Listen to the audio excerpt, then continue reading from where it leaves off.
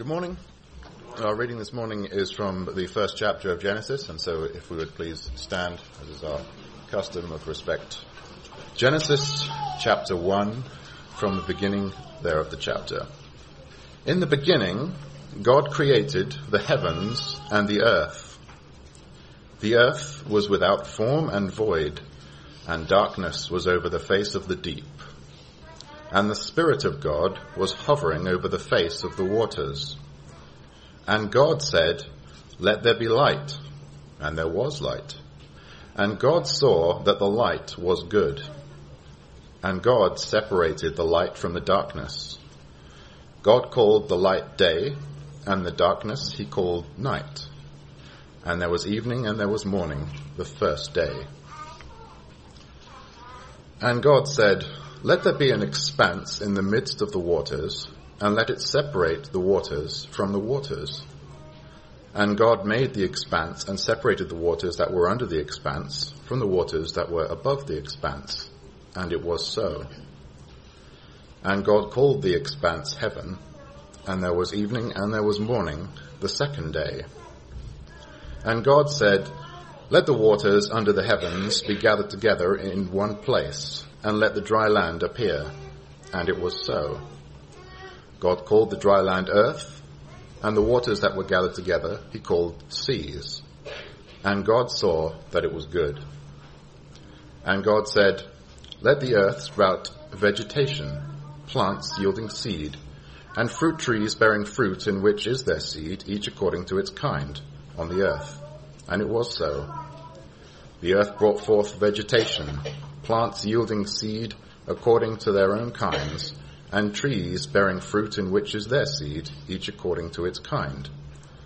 And God saw that it was good. And there was evening and there was morning, the third day.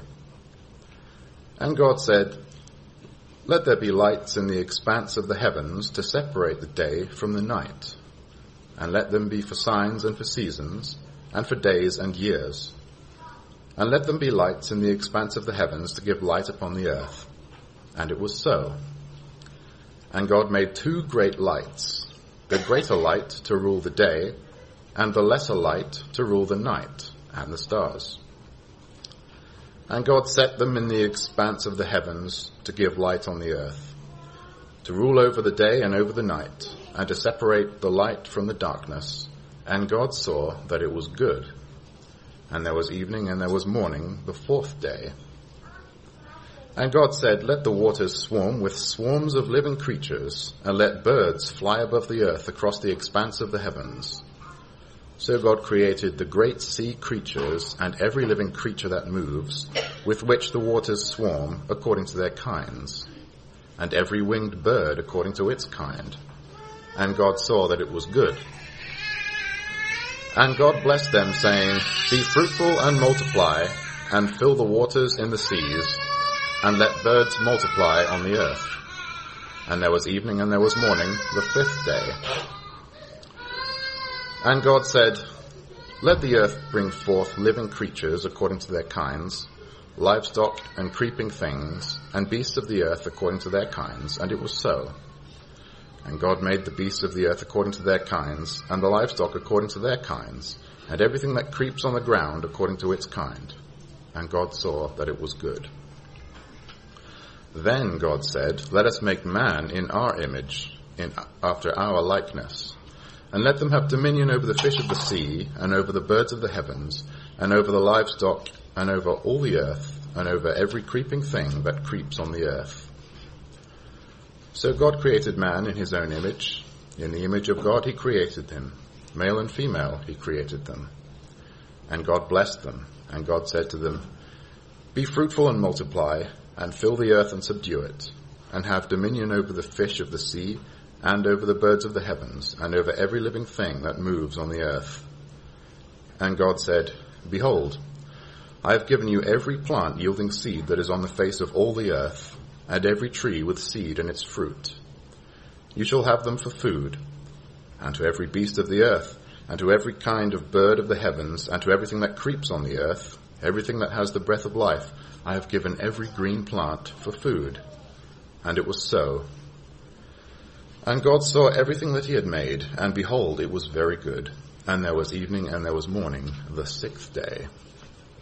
So reads the word of God, and may the Lord bless the reading of his inspired and infallible word to us. Once again to Genesis chapter 1. Genesis chapter 1, we'll be talking about women in the image of God, looking at verses 26 and mainly 27.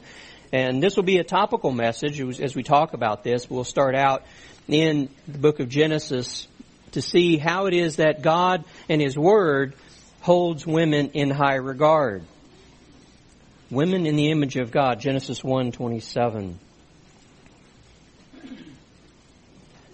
Male chauvinism believes that women are not important because they are not men. Feminism believes that women are not important unless they become like men. Those are just two versions of Satan's lie. It's one lie. He tries through those to corrupt our understanding of God's image in us. With John MacArthur, we proclaim that women are not inferior to men. They simply have a different role.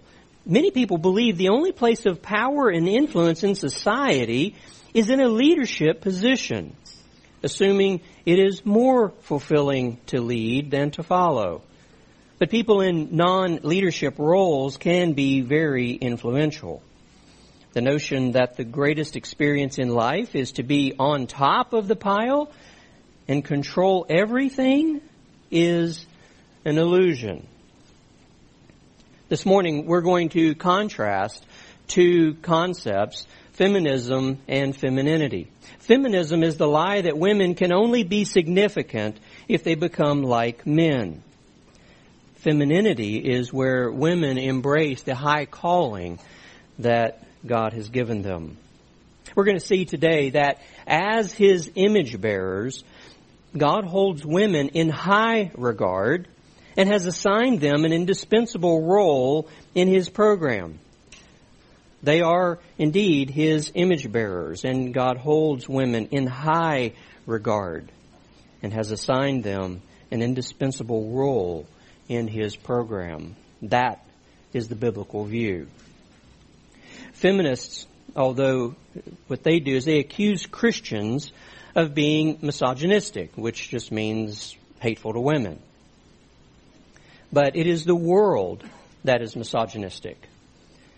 They tell women, on the one hand, that the only way to happiness is if you can succeed in being treated consistently like men. And then secondly, how they are indeed misogynistic.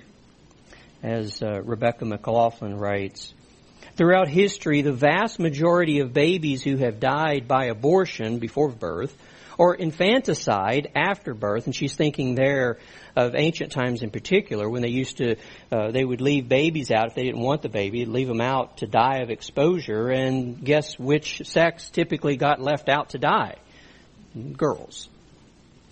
She says, the vast majority of babies who died by abortion and infanticide have been girls.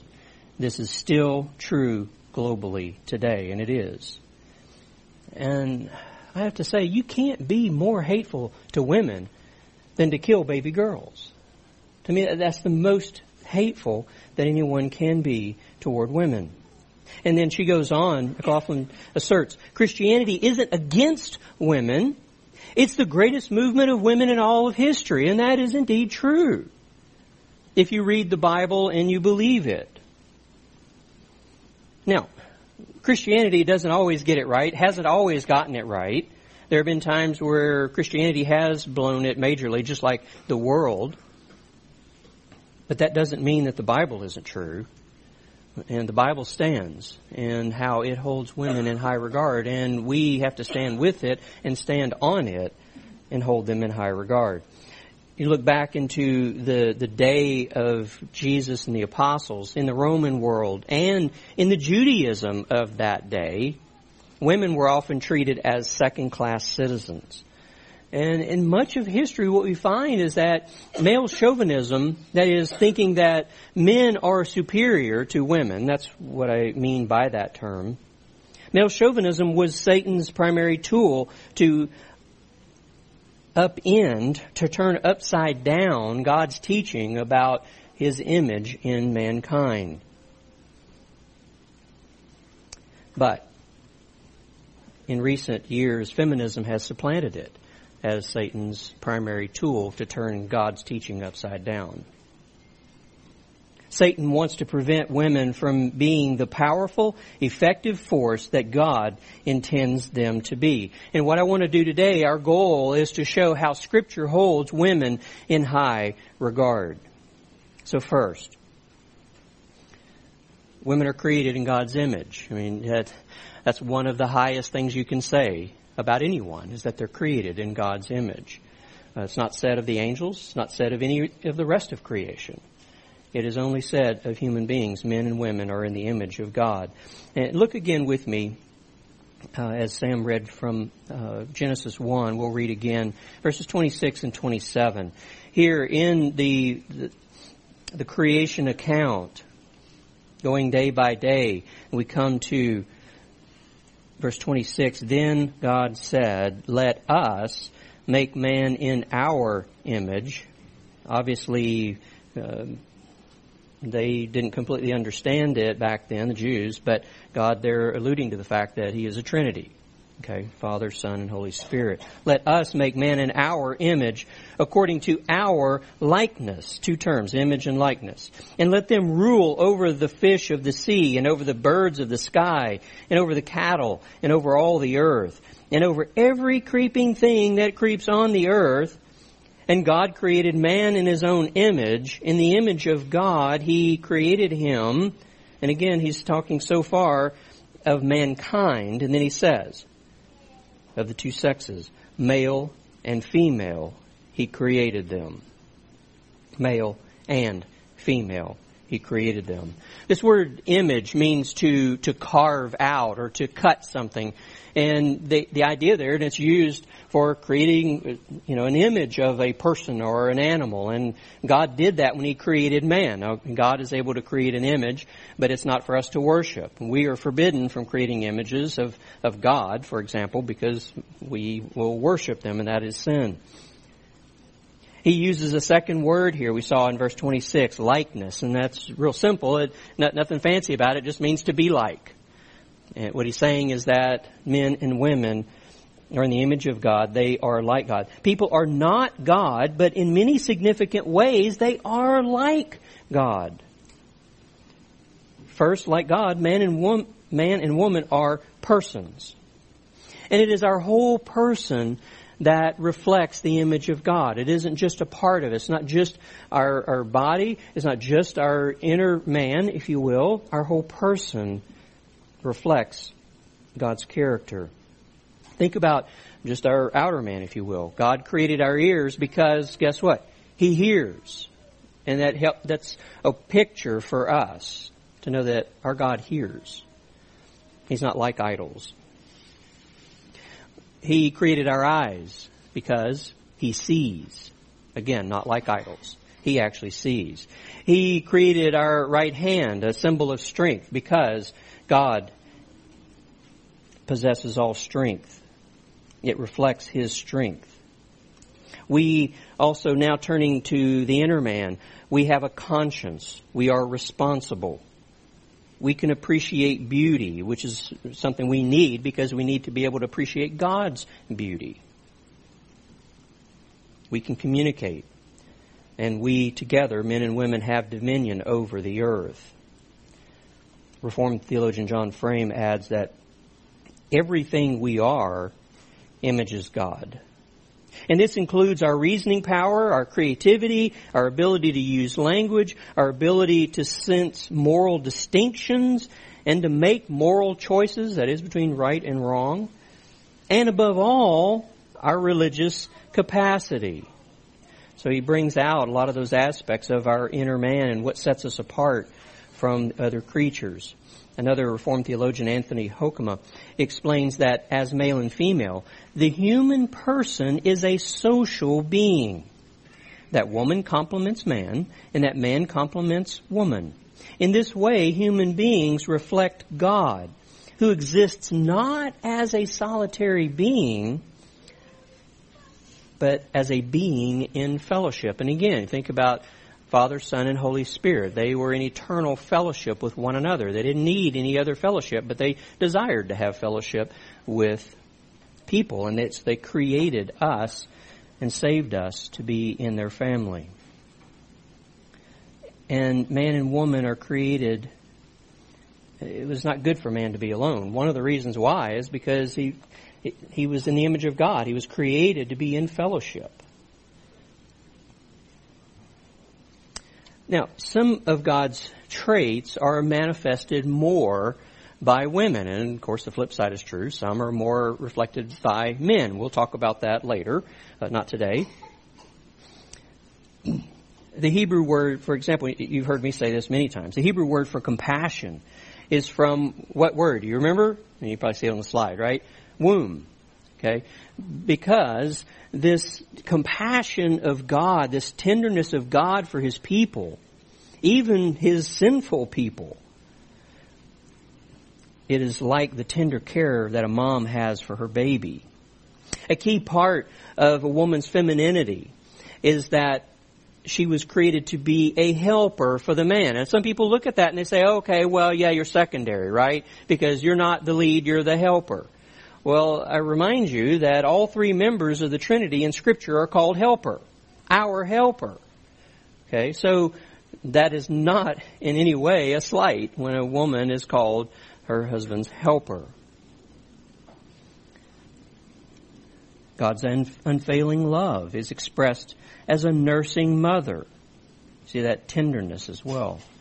God protects His people like a mother bird protects her chicks by taking them under her wings. Jesus even used that. Remember He said, oh, Jerusalem, Jerusalem, I wish that I could gather you as a hen gathers her chicks and protects them. Those are feminine characteristics, if you will, or at least for us to understand them, we see them as more feminine than those of us that should be and are more masculine. God is not feminine, but feminine traits reflect parts of His character. He created us that way, not because He's feminine, because He's not. Okay, He created us this way because He wanted mankind, men and women, to reflect His character. And there's some character traits that He gave the emphasis to men and masculinity, and in women and femininity He gave other traits to be more obvious. And so it is in those ways, some of which we've detailed there, that a woman manifests important aspects of God's image. I mean, who doesn't love compassion, God's compassion? And things like mercy and that tenderness, that tender love. We as sinners, we find those very precious. Yes, we love the things that we consider more masculine, His sovereignty and His power, but there's not one that's necessarily better than the other. It's just, why would we not want to have those? And so we know them in part because God has put them more particularly into the image, His image in women. Now, and we're not going to get into the debate about this, but when Adam and Eve sinned, they chose to rebel against God. We call that the fall. Okay. Well, the fall had an unfortunate and big impact on the image of God in us. Some people say that, it was completely, eradicated at that point. It was completely ruined, not even left. That's not true, because the rest of Scripture talks about, even in Genesis, all the way through, at least through James, where it talks about man being in the image of God and how God takes seriously the sins of the tongue against other human beings in God's image. Murder, God takes it seriously because we're in the image of God. Sin has marred God's image in us, but the image is still there. And the beautiful thing to remember is that at salvation, remember we saw this in Ephesians 4 and Colossians 3, how God, when He saves a person, He brings them new life, gives them new life, that He has recreated them in His image. Remember, there was those passages. It talks about He has recreated man and woman who are saved in His image. And then those passages talk about how He is in the process of renewing us so that we more accurately, over time, more and more show the image of God as we were intended to in the beginning. We're being renewed to better reflect His image. Second, Scripture holds women in high regard, and this is both the Old Testament and the New Testament. Now, feminists claim that the New Testament corrected some false teaching about women in the Old Testament. So that, Jesus had to come along and say, okay, the Old Testament, there were a lot of things that were wrong there, and I've got to correct those, and the treatment of women, in the Old Testament was wrong. But that isn't true. The Old Testament didn't have a low view of women the way feminists try to say. In the Old Testament, God values women. He values the life of the women that He created in His image. And just a few things. Women could take the Nazirite vow. I mean, this was a spiritual vow to set yourself apart unto God for a time. Women could take that vow. Women were responsible, and this is a key element. I'm going to come back to it, but if you matter, God holds you responsible. If He doesn't hold you responsible, you don't matter. Okay? Women matter, so God holds them responsible just like He holds men responsible. Okay? He holds women responsible for loving God with all of their heart, soul, and strength. Deuteronomy 6. He holds them responsible for teaching God's Word, God's ways to their children. If you doubt that, they are a part of, hear, O Israel. They were a part of Israel. God answered women's prayers in a number of places. The testimonies of godly women are in Scripture for our example. And you've got women, Sarah and Ruth and Esther and plenty of others. Their testimony is recorded in Holy Scripture for us to read and be encouraged by it. God also takes seriously how children treat their mothers. A number of places in the Proverbs talk about that. God also wants children to bring joy to their mother. So, what mom doesn't want that, right? For my kids to bring joy to me. Proverbs 23:25 says, let your father and your mother be glad, talking to children, and let her rejoice who gave birth to you. Also, children should be disciplined when they do wrong. Otherwise, Proverbs 29:15 says, a child who gets his own way brings shame to his mother. God takes it seriously how children treat their mothers. And then, of course, Proverbs 31, the last part of that chapter, it praises the excellent wife. And that was the product of King Lemuel's what his mom had taught him as a sample of what she had taught him. And we'll go through that. I plan to go through Proverbs after we finish Ephesians, so in about 6 or 7 years, but no. Shouldn't be that long, but we will get to that. Of course, it's at 31. It's at the end of Proverbs, right? So, Well, so that's just a brief look at the Old Testament, how the Old Testament held women in high regard. Now, granted, the Jews, just like a lot of eras of Christianity and Christians, didn't always do that right. They blew it a lot of times. You can read, remember we went through the minor prophets, and who were among those that were oppressed? Women, right? And treated badly. But they went against the Old Testament teaching, is what I'm saying. Jesus also held women in high regard. He treated them as persons. He addressed women directly in public. That was not normal then. He spoke to women respectfully and tenderly. And then he allowed women to minister to him. They served Christ by anointing him for burial. They prepared meals for him and his disciples. Some of them provided financial support. Some of them opened their homes for ministry. And then, this is amazing, and we a lot of times don't realize the significance of it, but women were privileged to be the first to witness Jesus resurrected. Right? We forget that. And, if you think about it, in that day, the testimony of women, that wasn't held in high regard. You wanted to have, 2 or more men giving testimony in court. You didn't want a woman. That's how they thought about women, again, outside of Scripture. But Scripture, God, in this, wants to show us how highly He holds women, what high regard, and so the first who were privileged to see the resurrected, the risen Christ, were women. Jesus rebuked hard-hearted husbands. He called them to treat their wives consistent with God's original design. You think about when they were talking to him about divorce, what different ways, reasons can we get a divorce, and they wanted him to say, because that's what the Jews were believing at that time, basically for any cause. And Jesus said, well, Moses allowed you to do that because of your hard hearts. It was a rebuke to them. And he says, that's not how it was in the beginning. Go back to Genesis, what we read. When he taught on divorce, Jesus treated women as persons and not property. So I talked about a minute ago holding women responsible. He holds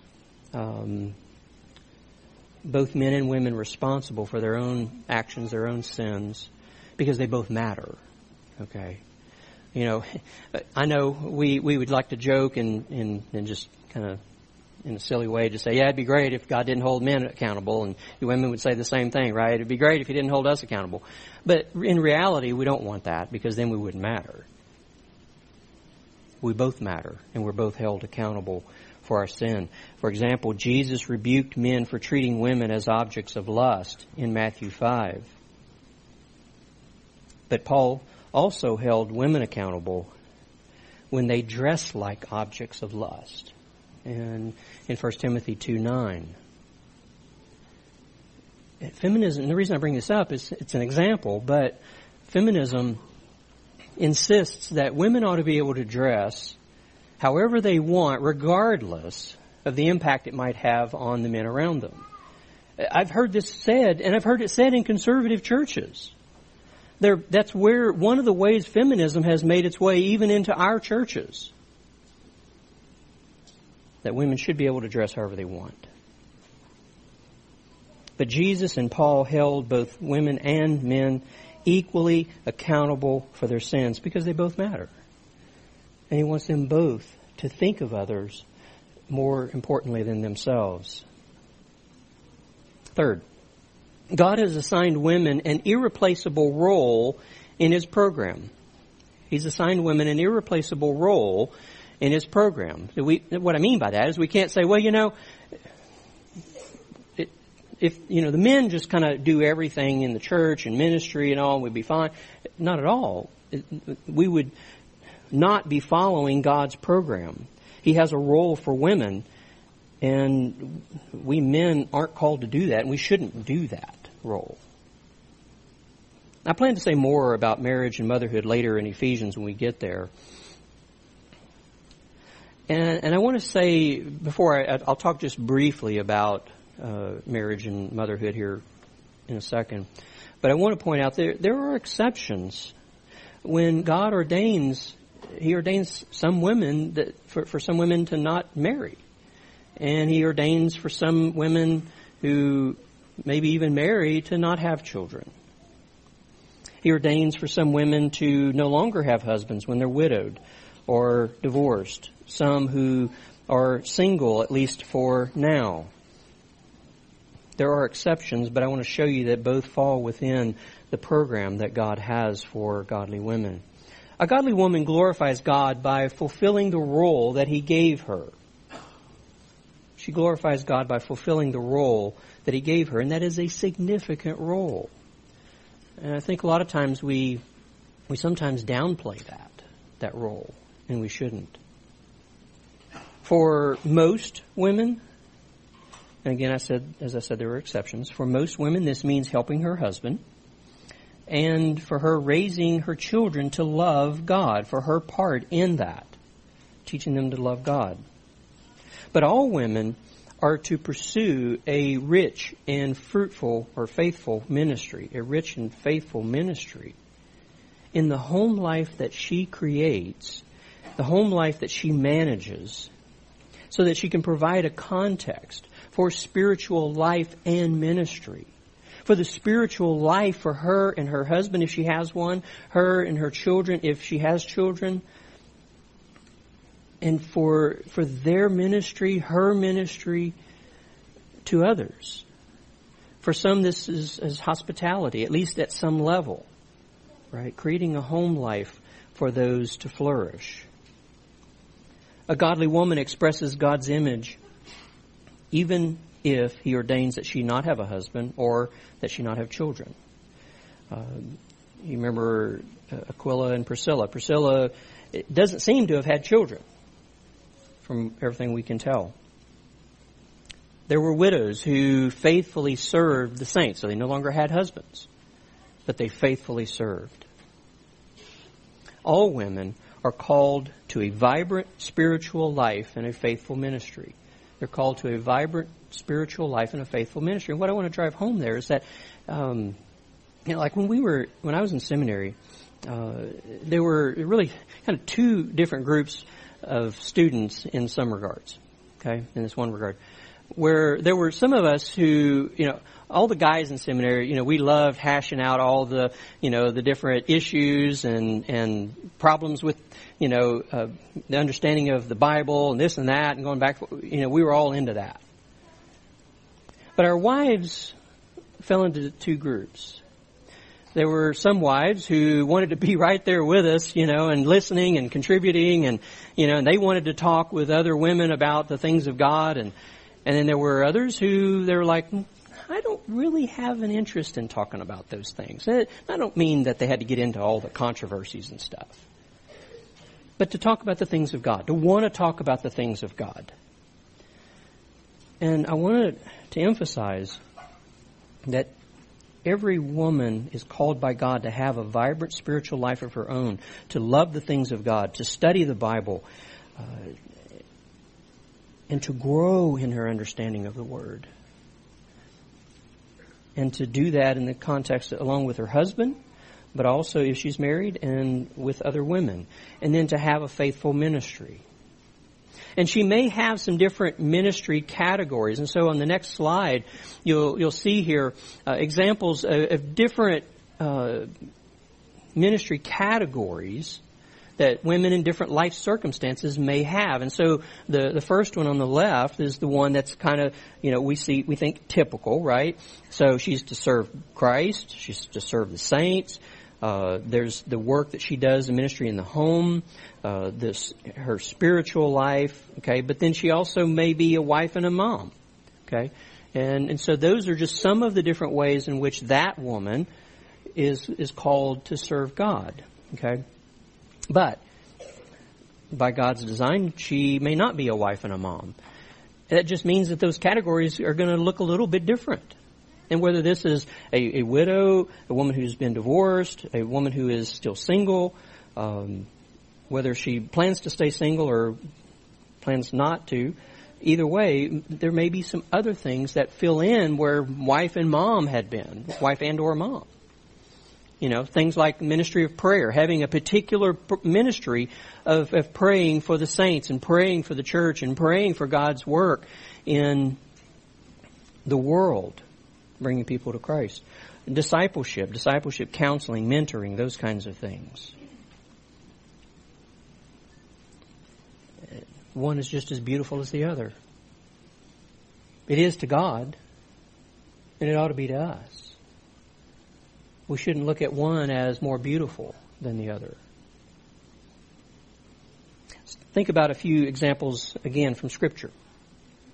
God used Abigail, a woman who was married to a fool, to give wise advice to David. mothers taught their children.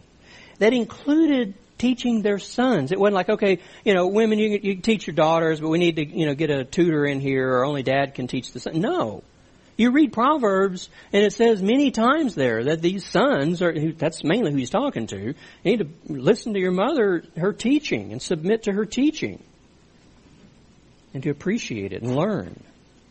So these moms were teaching their sons, in addition to their daughters, sons who would be heads of their families,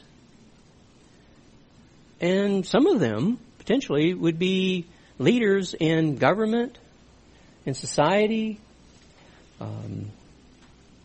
military. Sons are told in Proverbs, do not forsake your mother's teaching. And talking about the girls, we should place a high value on a girl's education. I mean, how is she to teach her children, including those sons that are going to go on as leaders? How is she to teach them if she doesn't have a robust education? Now, I'm not saying that means this, and this, okay? This is going to look different for each family, and you need to work that through. But what I'm saying is it isn't just a matter of, just teach her how to cook and clean, okay? Because if she's going to be teaching her kids, at least, the very least, what Deuteronomy 6 calls her to do, to teach her kids to love God, she needs to know God's Word. And her education has to at least include that, because she is going to be teaching her children. In the New Testament, Jesus showed that every Christian woman and girl should be interested in learning biblical truth. And that's a bit of a rebuke to those gals that I was talking about, some of the seminary wives. They had no interest at all in talking about the Bible and theology, and that isn't biblical. That's not God's call for a woman. They must be interested in learning biblical truth. Jesus commended Mary because she wanted to learn from Jesus. Just like those wives that wanted to be there, sometimes a prof would be there. We'd kind of, surround him and, pick his brain and, let's talk about this. And some of the wives, and yes, Connie was in one of those. Otherwise, I'd be in big trouble right now. But she was one of those that wanted to be right there, right? And wanted to be learning. We sometimes beat up poor Martha in that episode, but later on, Jesus taught Martha the precious truth about himself being the resurrection and the life, and teaching about the resurrection. And then we have her confession of faith recorded in Scripture. He said, do you believe this? And she said, yes, Lord, I have believed that you are the Christ, the Son of God, even He who comes into the world. We have Martha's confession of faith. It's beautiful. It's an encouragement to all of us. And Jesus didn't think about women the way most of the men around him in his day thought, even religious men. He thought about them the way he has always thought about them. Remember, Jesus is the Creator. He created them in His image. All three members of the Trinity were involved in creation. He created them in His image, and He has always thought about them highly in that regard.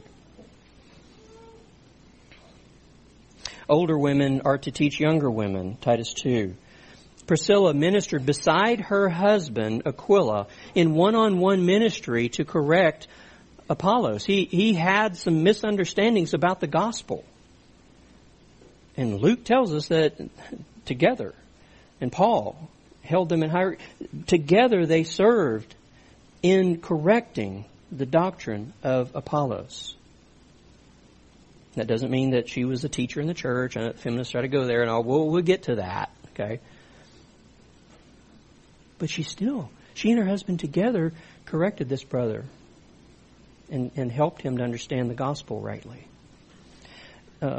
Priscilla and other women, especially the two problem ladies in Ephesians 4, they're called fellow workers.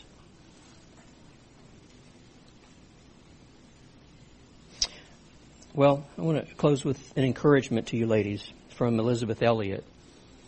She appealed to the godly the godly testimony of Jesus' mother, Mary. You remember where Mary said when she was told she was going to, have Jesus, okay, may it be to me as you've said. So she says, femininity receives. It says, may it be to me, and this is with Mary, may it be to me as you have said. It takes what God gives, a special place, a special honor, a special function and glory, different from that of masculinity, meant to be a help. In other words, it is for us women to receive the given, as Mary did, not to insist on the not given, as Eve did. I like how she put that. That's God's call for women. God has given women a high calling, and femininity, the good word, is to accept that, to receive that as Mary did. This is the calling. Don't ever feel like you're less than because the world says, unless you become like a man and you can achieve whatever a man achieves, that's the only way you can be happy. It's the only way you can be fulfilled, valued. That is not true. That is a lie of Satan. Because he knows how God wants to use you women in His kingdom. I've given you a lot of examples of how He has used women in His kingdom for centuries. And we'll have a lot more to say as we move through Ephesians 5 and 6. But I want to encourage you, receive His calling, the one He has given to you. Like what MacArthur said at the beginning, if you ever think being at the top of the pile and control of everything that's the best place, talk to anyone in leadership. We'll tell you that it's not always, rainbows and sunshine. Okay? It's an illusion to think that that's somehow better, and it's not. Well, as we come to the Lord's table, I want us to think about shifting there. God holds women in high regard, yes. And the most obvious way we know that, the most obvious thing about that, is that He died for women. He paid for the sins of women. He died for those He loved, men and women. Jesus wants both in His family. He wants men and women in His family to be with Him forever and ever. And so as He saves us one by one, men and women, He is making us to be co-heirs according to His promise. So let's think about this, that Jesus, the love of Jesus, He died for sinners, male and female, because He loved us. And let's think about that as we partake of the Lord's table.